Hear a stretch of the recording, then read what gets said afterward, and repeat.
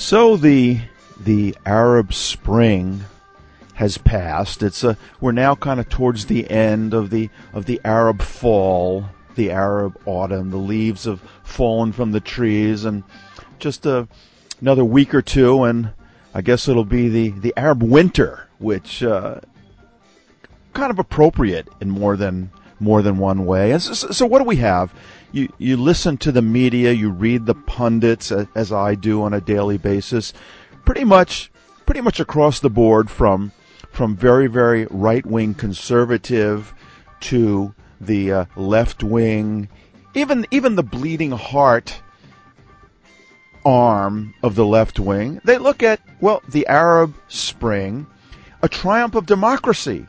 Democracy has at long last come to rule in the Middle East. The Arab countries now are being overrun by a wave of democracy.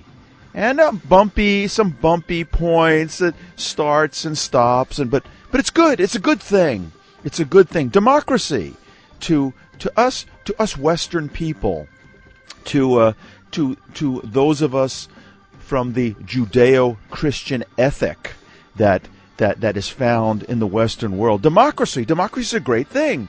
The people rule. The people make decisions. We're not under the rule of tyrants, of harsh leaders, of bad people. But I've been thinking about this recently as living here in Israel, and in fact looking at the world through the eyes of an American that is now an Israeli. I live in Israel, and it seems like, democracy is grabbing hold in the Middle East. Of course, where I am in Israel, democracy has always been the power here, the way of government. Israel has been the unique democratic nation in the Middle East. But so now democracy is sweeping across the Middle East, even the Arab countries, and somehow it doesn't feel like such a good thing. All of a sudden, Israel is worried about what was our most stable peace treaty in the region with the most powerful country in the region, Egypt. We're worried about it now. Where things were pretty much okay with other countries in the region, with Tunisia, with Morocco. Relations were cold, but there's a lot of Israelis of Moroccan descent, of Tunisian descent here, Jews, that travel freely, that visit Morocco and Tunisia. But, democracy has taken over in those countries now, and all of a sudden, they're not so ready to travel there. It's a little scary for Jews. We see Turkey, which is also a powerful ally of Israel, militarily, economically. Democracy took hold. They were overrun by certain elements within the democracy, which were the majority, and all of a sudden, things don't look so good. So I've been questioning this and trying to figure out, what is this thing with democracy, which I know, just like you, I was raised that democracy is a great thing. It's almost like a religion. It's like an absolute in this world. Democracy is good. All other forms of government, bad. But so if that's the case, then why is this uprising of democracy in my neighborhood in the Middle East? Why does it seem so bad?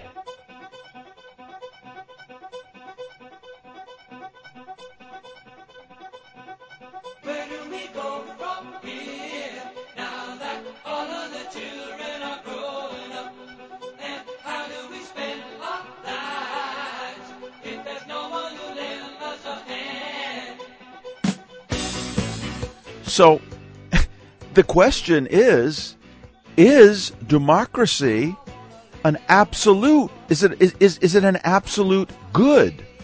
What happens if the majority of people vote into power, democracy in action, bad people? What if the majority of people are bad?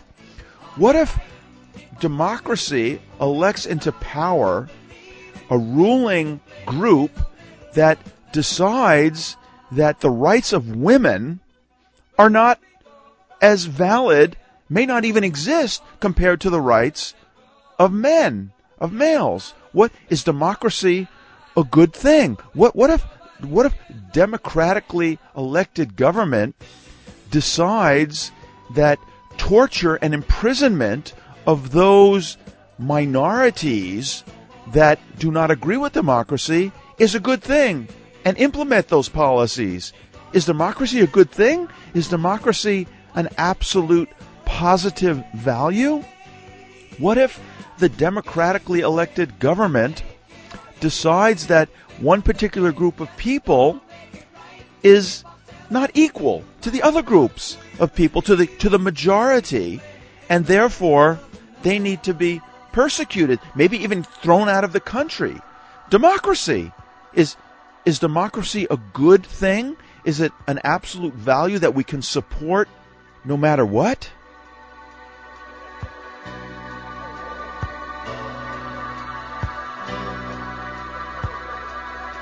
Of course, the example that comes to mind would be Nazi Germany. Hitler and his government, very, very popular. They were elected by a vast majority. They were supported by the vast majority of Germans. Democracy in action. A democratically elected government. I don't need to go into details of what they did. Is democracy always a good thing?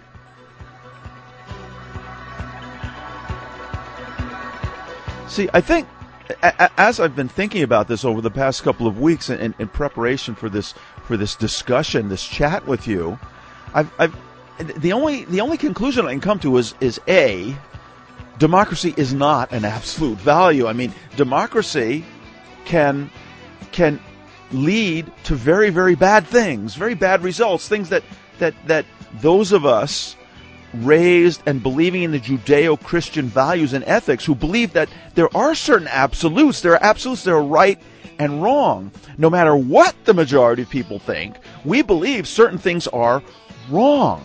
We believe certain things are right. It doesn't matter. It doesn't matter. 9-1, 8-2, 6-4, whatever the democratic view is, we believe murder is wrong. It's bad. We believe that all human beings are created equal, men, women, and they need to be treated equal and have equal rights. We believe that. It doesn't matter what the democracy votes. It doesn't matter if it's 9.9 to 0.1 democratically. This is what the people want. They want murder. Murder's okay. Stealing is okay. Raping women is okay. No, we don't believe that. We believe that certain things are above democracy.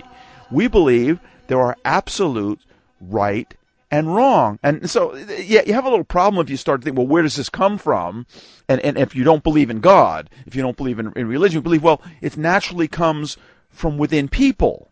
So, we don't need religion, we don't need God. We do believe that they're absolute right and wrong, but it comes from the individual. But that doesn't seem to work when you have a society where the majority of individuals do not share what we always thought were universal beliefs of right and wrong: murder, rape, men and women equal, those kind of things. We thought they were universal, but the fact of the matter is they come from God. And if you don't believe in God, you have a problem, because you see, as long as there's not an absolute higher power that defines for us what is right and wrong, why then you become subject to the views of the majority of the democratic majority, the democracy. And if they don't agree with what we believe are universal value, universal right and wrong, we have a problem.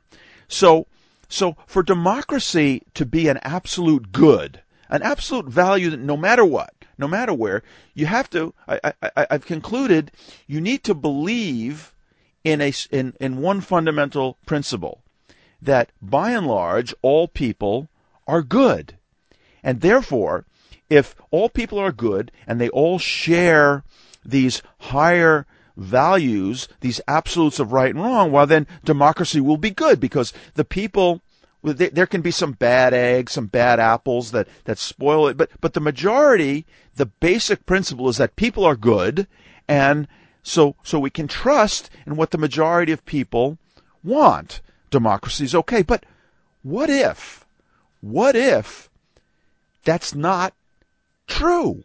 What if people, the majority of people, are not good? What if that is not the nature of man? What if the only way that humans become good and respect these values that we good people believe in is because of our belief in a higher power, whether on a conscious or unconscious level, that tell us what is right and wrong? And even though these concepts, these absolute values of right and wrong may go against our instinct. Our instinct we have sexual drives. Our instinct is to, in fact, rape. That's our instinct.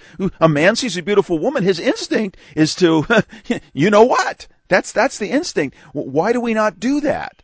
Why do we not do that? It's because of some sort of an external structure. But what if in a society the people are free or even mandated to follow these instincts, these baser values? I'm doing the air quotes here, and so what they are, what we would define as bad.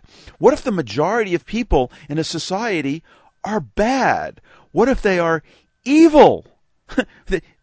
Can democracy be a good thing? If this majority of evil people take control, they take the reins of government, which determine the way society functions, then according to us good Western people, and I do believe that we are the good Western people, those of us following the Judeo-Christian ethic values, for whatever reason, we are good people. Universally, absolutely. I believe that is true. But what if the majority of people in a given society, in a given country, are not? Can democracy possibly be a good thing? And we're seeing this today. We're seeing the test in the Middle East. We're seeing it. It's happened in Tunisia, Morocco, Libya, Turkey.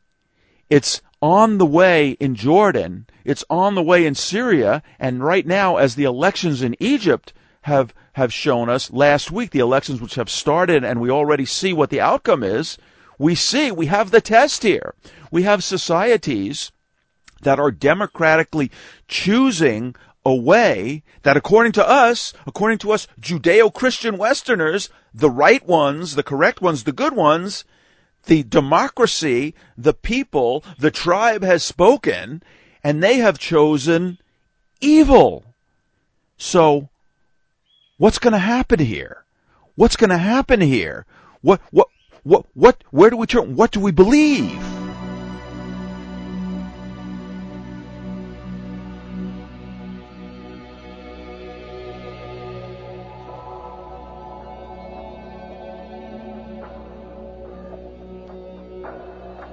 So last week, the first phase, the first stage of the Egyptian elections took place.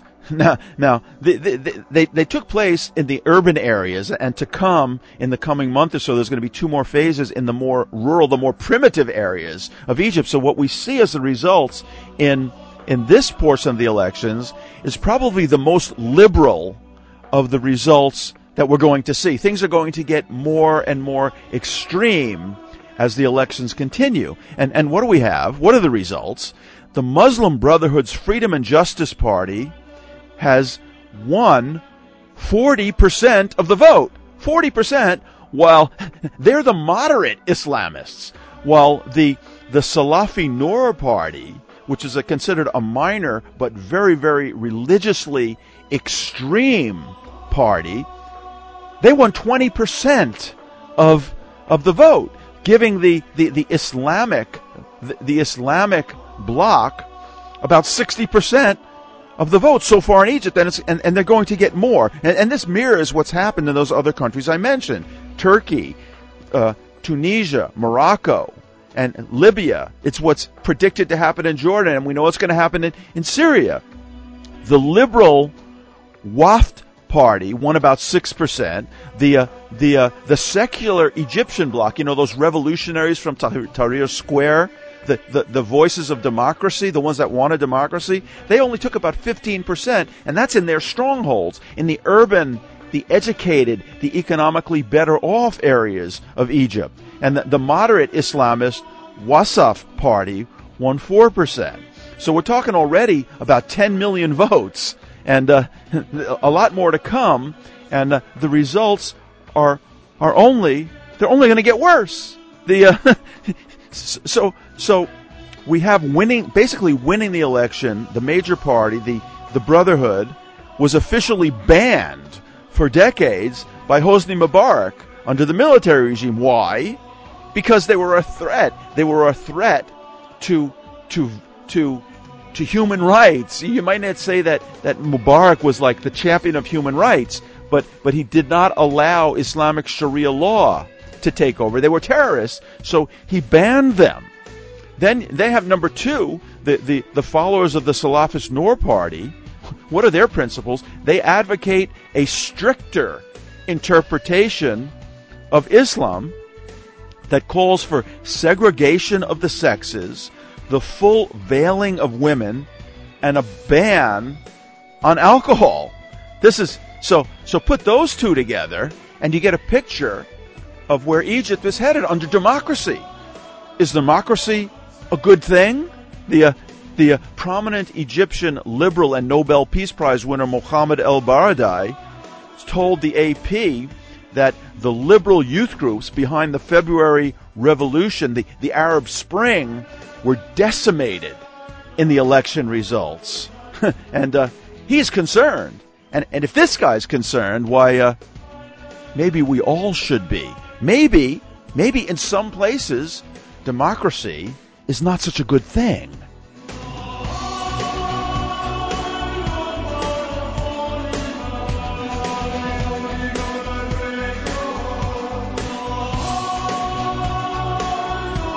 The credo of the Muslim Brotherhood, just look at it. You can look at any website, English, Arabic, doesn't matter. Explicit, illiberal, theocratic. Allah is our objective. The Prophet is our leader. The Quran is our law. Jihad is our way. Dying in the way of Allah is our highest hope. Democracy. Democratically elected.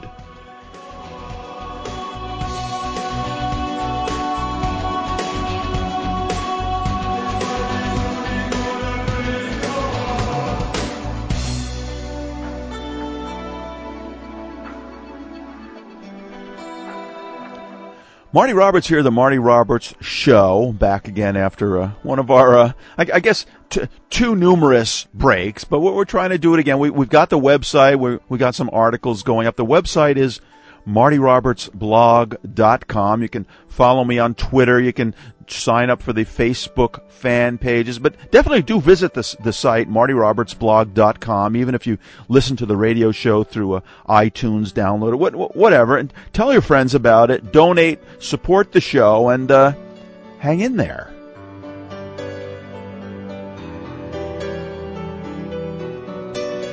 So I got, my feeling is that most of my friends in the West don't really quite get it.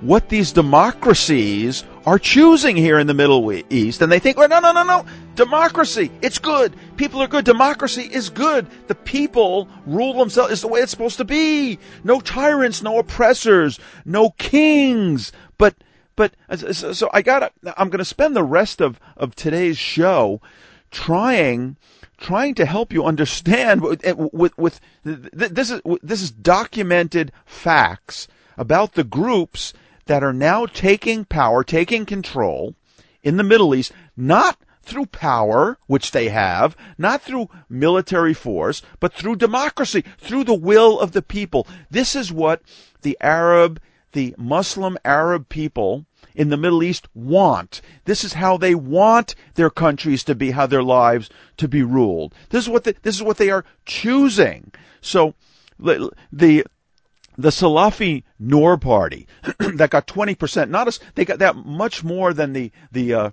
liberals, the champions of democracy received. Sheikh Abdul Salam of the Islamic Salafist Noor party hopes that the parliament and the assembly will share Salafist views and that the constitution will be based on Islamic law.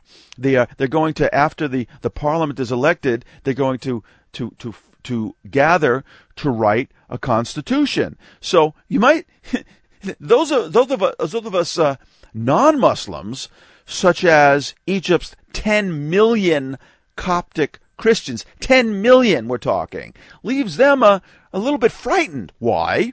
They asked Sheikh Salam, so just where would this country, this Egypt, governed under a constitution based on Islamic law, Sharia law, where would that leave these 10 million Christians? And he laughs. He laughed at the question. He said, the Christians have lived under liberal governments, socialist governments, nationalist governments, and they've suffered. He said, the best the Christians have ever been treated was under Islamic rule. So does that mean that they would have the same rights as Muslims? They ask him. He answers, are the rights of Muslims the same as the Christians in Western countries? He asks in response. The answer is yes, but I guess the reporter didn't want to confuse the Islamicists with facts here. So they go on. Does that mean Egyptian Christians would not be treated the same as Egyptian Muslims? He says they will be treated justly, but not the same. He says justice requires that the views of the minority not be forced on the majority. Hey, democracy! He added, especially when the religion of the minority is something that we don't believe in. Democracy in action.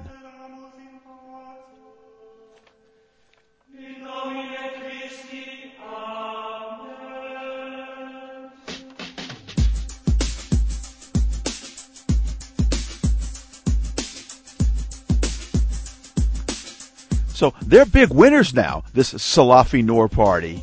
And so they've been coming out in the press now as the elections continue, and the country is kind of like aligning itself, preparing for what this new Egypt is going to look like. And they say the Salafi Noor party has no authority to force women to wear the Islamic headscarf. You know, the ones where the only thing you're allowed to see is their eyes. You know, that black hood thing. Said Nadar Bakar, spokesman of the party, at a rally on Sunday. He added that any such fatwa, or any religious edict like that, should come from Al-Azhar, or the Islamic Research Authority. They had this rally, which is called the Noor Party's Vision for Tourism. And it was attended by travel agent representatives and some tourists. We cannot but say that the headscarf is mandated by the Quran, said Bakar. He also said, this is reassuring. He also said that his Noor party would not seek to cover up any statues in Egypt. This is in reference to a recent incident in Alexandria in which a statue was covered by sheets during a Salafi rally. They didn't want these statues, these images, to be exposed. He said alcohol is prohibited in both Islam and Christianity, as he had been informed by priests. He said, we cannot forbid tourists from drinking, he said, but we can refrain from serving them alcohol. The Salafi Noor, 20% so far, electorate of the Egyptian parliament. What's the picture of Egyptian tourism being painted here under democracy?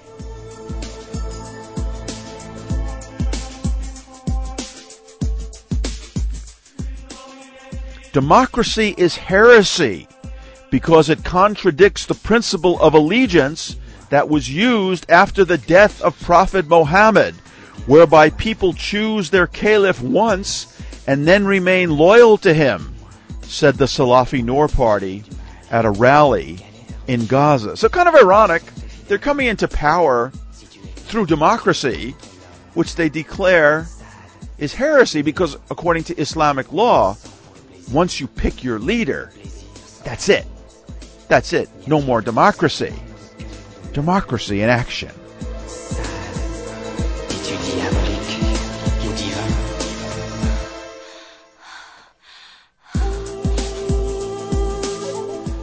Then you got the big winners so far, with almost 40% of the vote. The Muslim Brotherhood. Now Hamas, Israel's friends, the Hamas, who by the way their origin is in the Brotherhood, they've declared they are rejoicing that the victory of the Brotherhood in Egypt is good for Hamas. So right away you got to be a little bit worried. And so after their rather impressive win in Egypt, speaking to the Associated Press, they're scrambling now, the Egypt's Muslim Brotherhood, to calm down the world. Hey, we're not bad. It's okay. The tribe has spoken. The people have spoken. Democracy. We're not so bad. We're really moderate. The deputy head of the Brotherhood's new political party, Assam al-Aryan, said that the group is not interested in imposing Islamic values on Egypt. He said we represent a moderate and fair party. Now here's the punchline. He says we want to apply the basics of Sharia law in a fair way that respects human rights and personal rights. Now, I think this is what we call an oxymoron. Sharia law that respects human and personal rights doesn't exist because under Sharia law, women are not equal. They have to be veiled. They're not allowed to drive. They're not allowed to vote in the democratic elections. There is very, very clear distinction in the law for Muslims and the law for non-Muslims. This is Sharia law. The Muslim Brotherhood of Egypt makes no bones about stating the fact that they intend to implement Sharia law. Then they kind of try and veil it a little bit, saying, but with respect for human rights. But the problem is, it just doesn't work that way. It just doesn't work that way.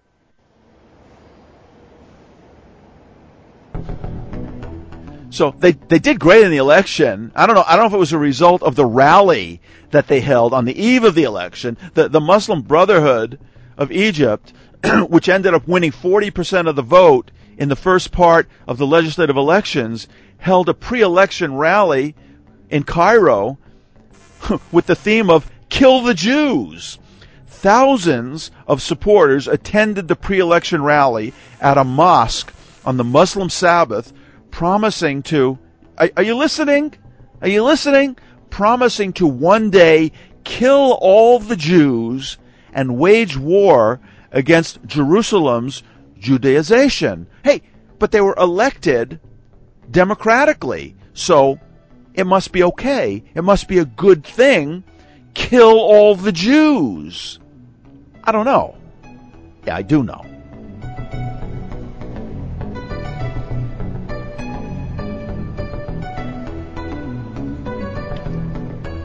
So, you might still have some doubts. I'm going to, here's some more. This is like cut and dry, hard evidence. Okay, who is this Muslim Brotherhood, the flagship party that is basically taking control of the entire Middle East as a result of the Arab Spring rapidly deteriorating to the Arab winter? So I have two big sources here. Number one, I have a translation of the book, which is written by the former leader of the Muslim Brotherhood in Egypt. His name is what is his name here? Hang on. What is he? He was the leader of the Muslim Brotherhood in Egypt from 1996 to 2002, and it's a okay. Mustafa Mashhur. The so he wrote this book. This is the fifth in a series of books, and I have a translation of it here. It says, and in the book is called "Jihad is the Way." So this Mustafa Mash'ur explains the fundamental concepts and the ideology of the Muslim Brotherhood, including the Muslim Brotherhood's main goal of establishing an Islamic state.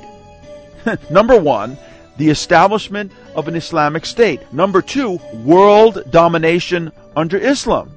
Number three, the public and personal religious duty of military jihad and the necessity of timing the ultimate jihad properly. And this book warns Muslims not to rush to jihad until jihad is prepared and timed fully for maximum benefit. And according to this book, the current period is seen by the Muslim Brotherhood as one of the obligatory preparation periods for the coming jihad.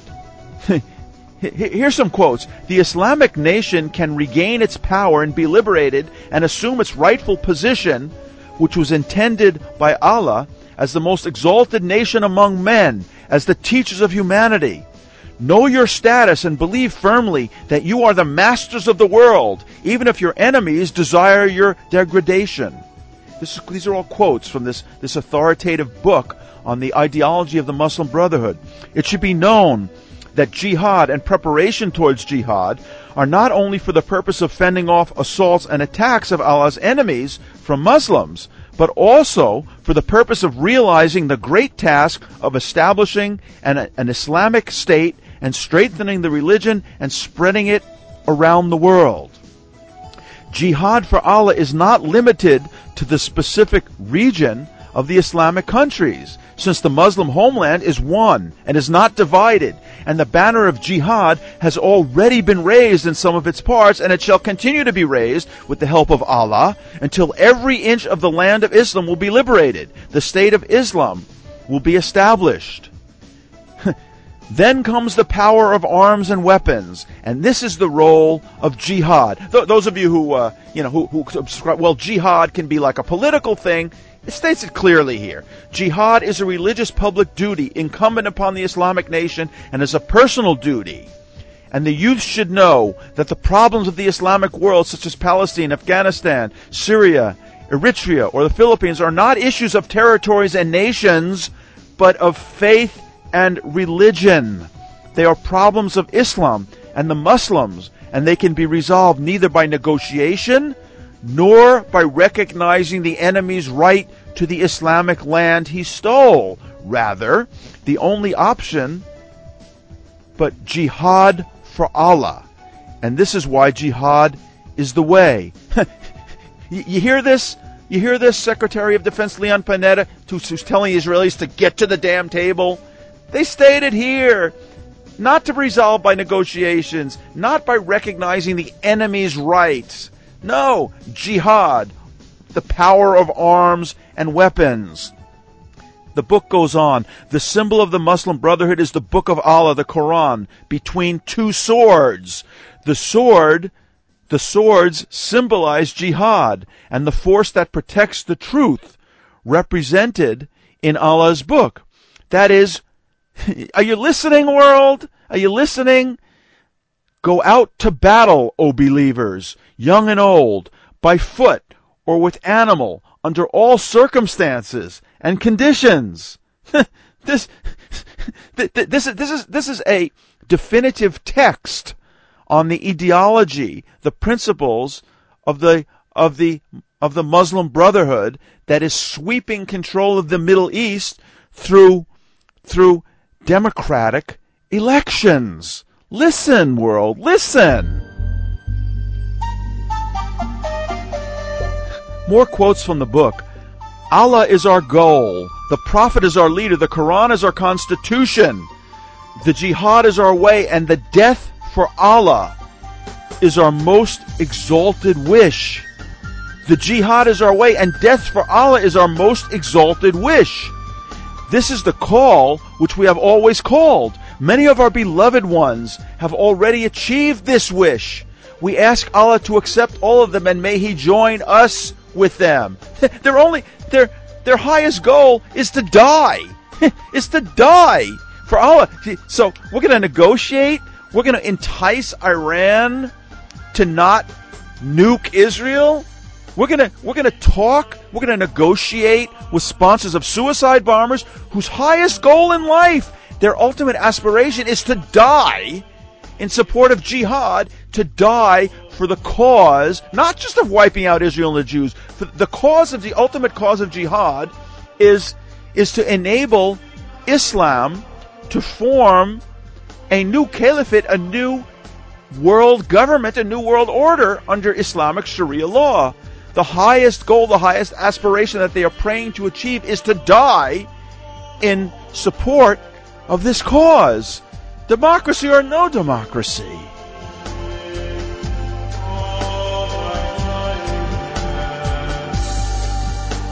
All right, so you might say, my friends in Europe and North America. All right, that's the Middle East. They're much more crazy there. My neighbor Ahmed here down the street from me in Detroit, he's not like that. That's not the American Muslim Brotherhood. That's the Egyptian one. Well, I gotta differ.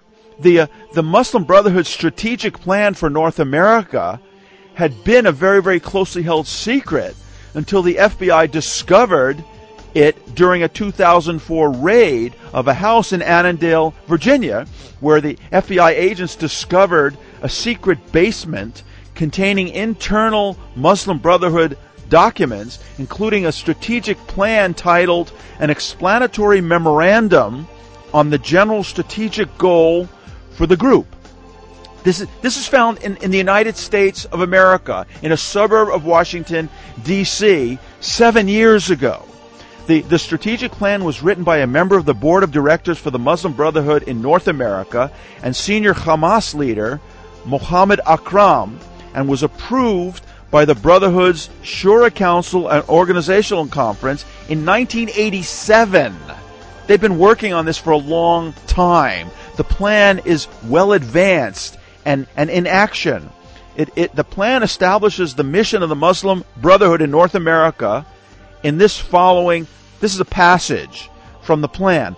The process of settlement is a civilization jihadist process, with all the word means. The Brotherhood must understand that their work in America is a kind of grand jihad in eliminating and destroying the Western civilization from within and sabotaging its miserable house by their hands and the hands of the believers, so that it is eliminated and God's religion is made victorious over all other religions. This is the stated objective of the Muslim Brotherhood in North America. The goal of destroying Western civilization from within is to be achieved by the Brotherhood in accordance with a phased plan. The plan has 5 phases. Phase 1, the phase of discreet and secret establishment of leadership, on the quiet, on the hush. Phase 2, the phase of gradual appearance on the public scene. Remember, this started in 1987, so you can figure out where the plan is.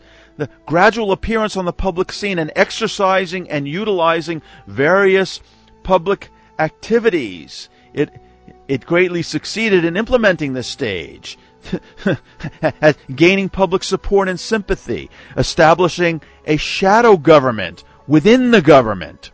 I don't want to get into conspiracy theories, but you can think about that one, whether they're what's going on in the current government of the United States. Phase 3, the escalation phase.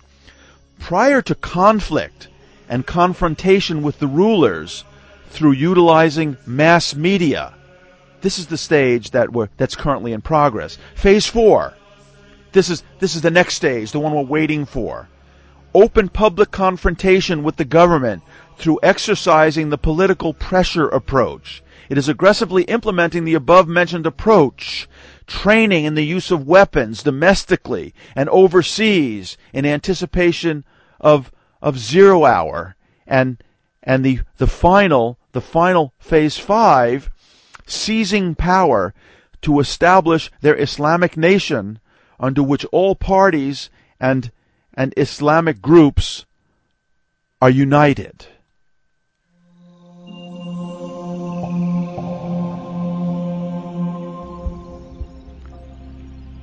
The most important of the techniques that are employed by the Brotherhood in America to achieve their goals of their civilization jihad are listed in these documents found by the FBI in Annandale, Virginia, in 2004.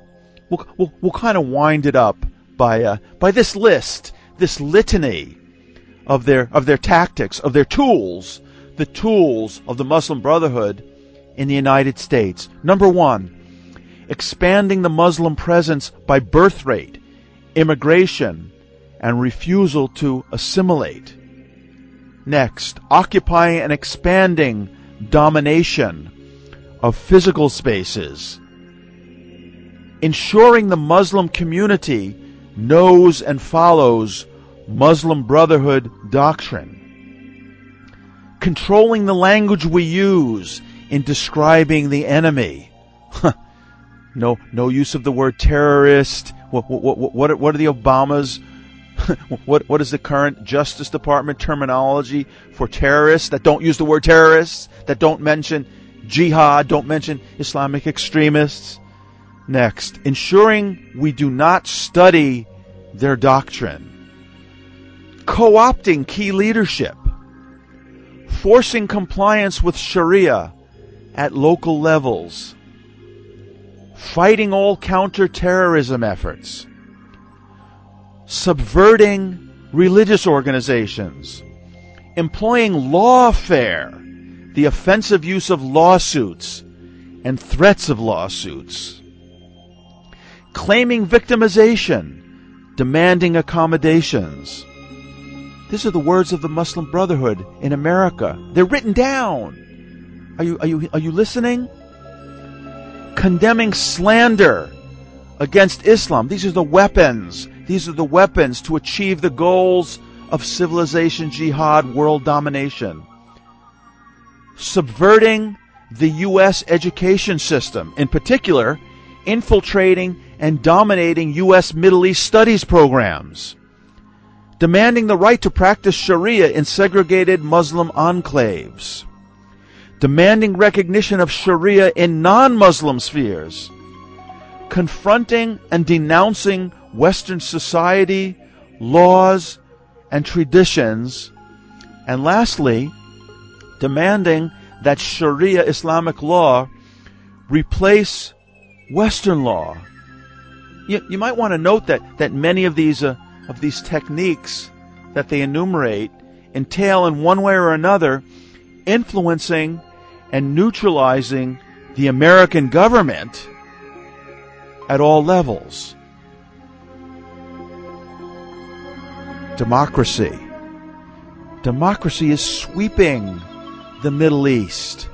At long last, democracy.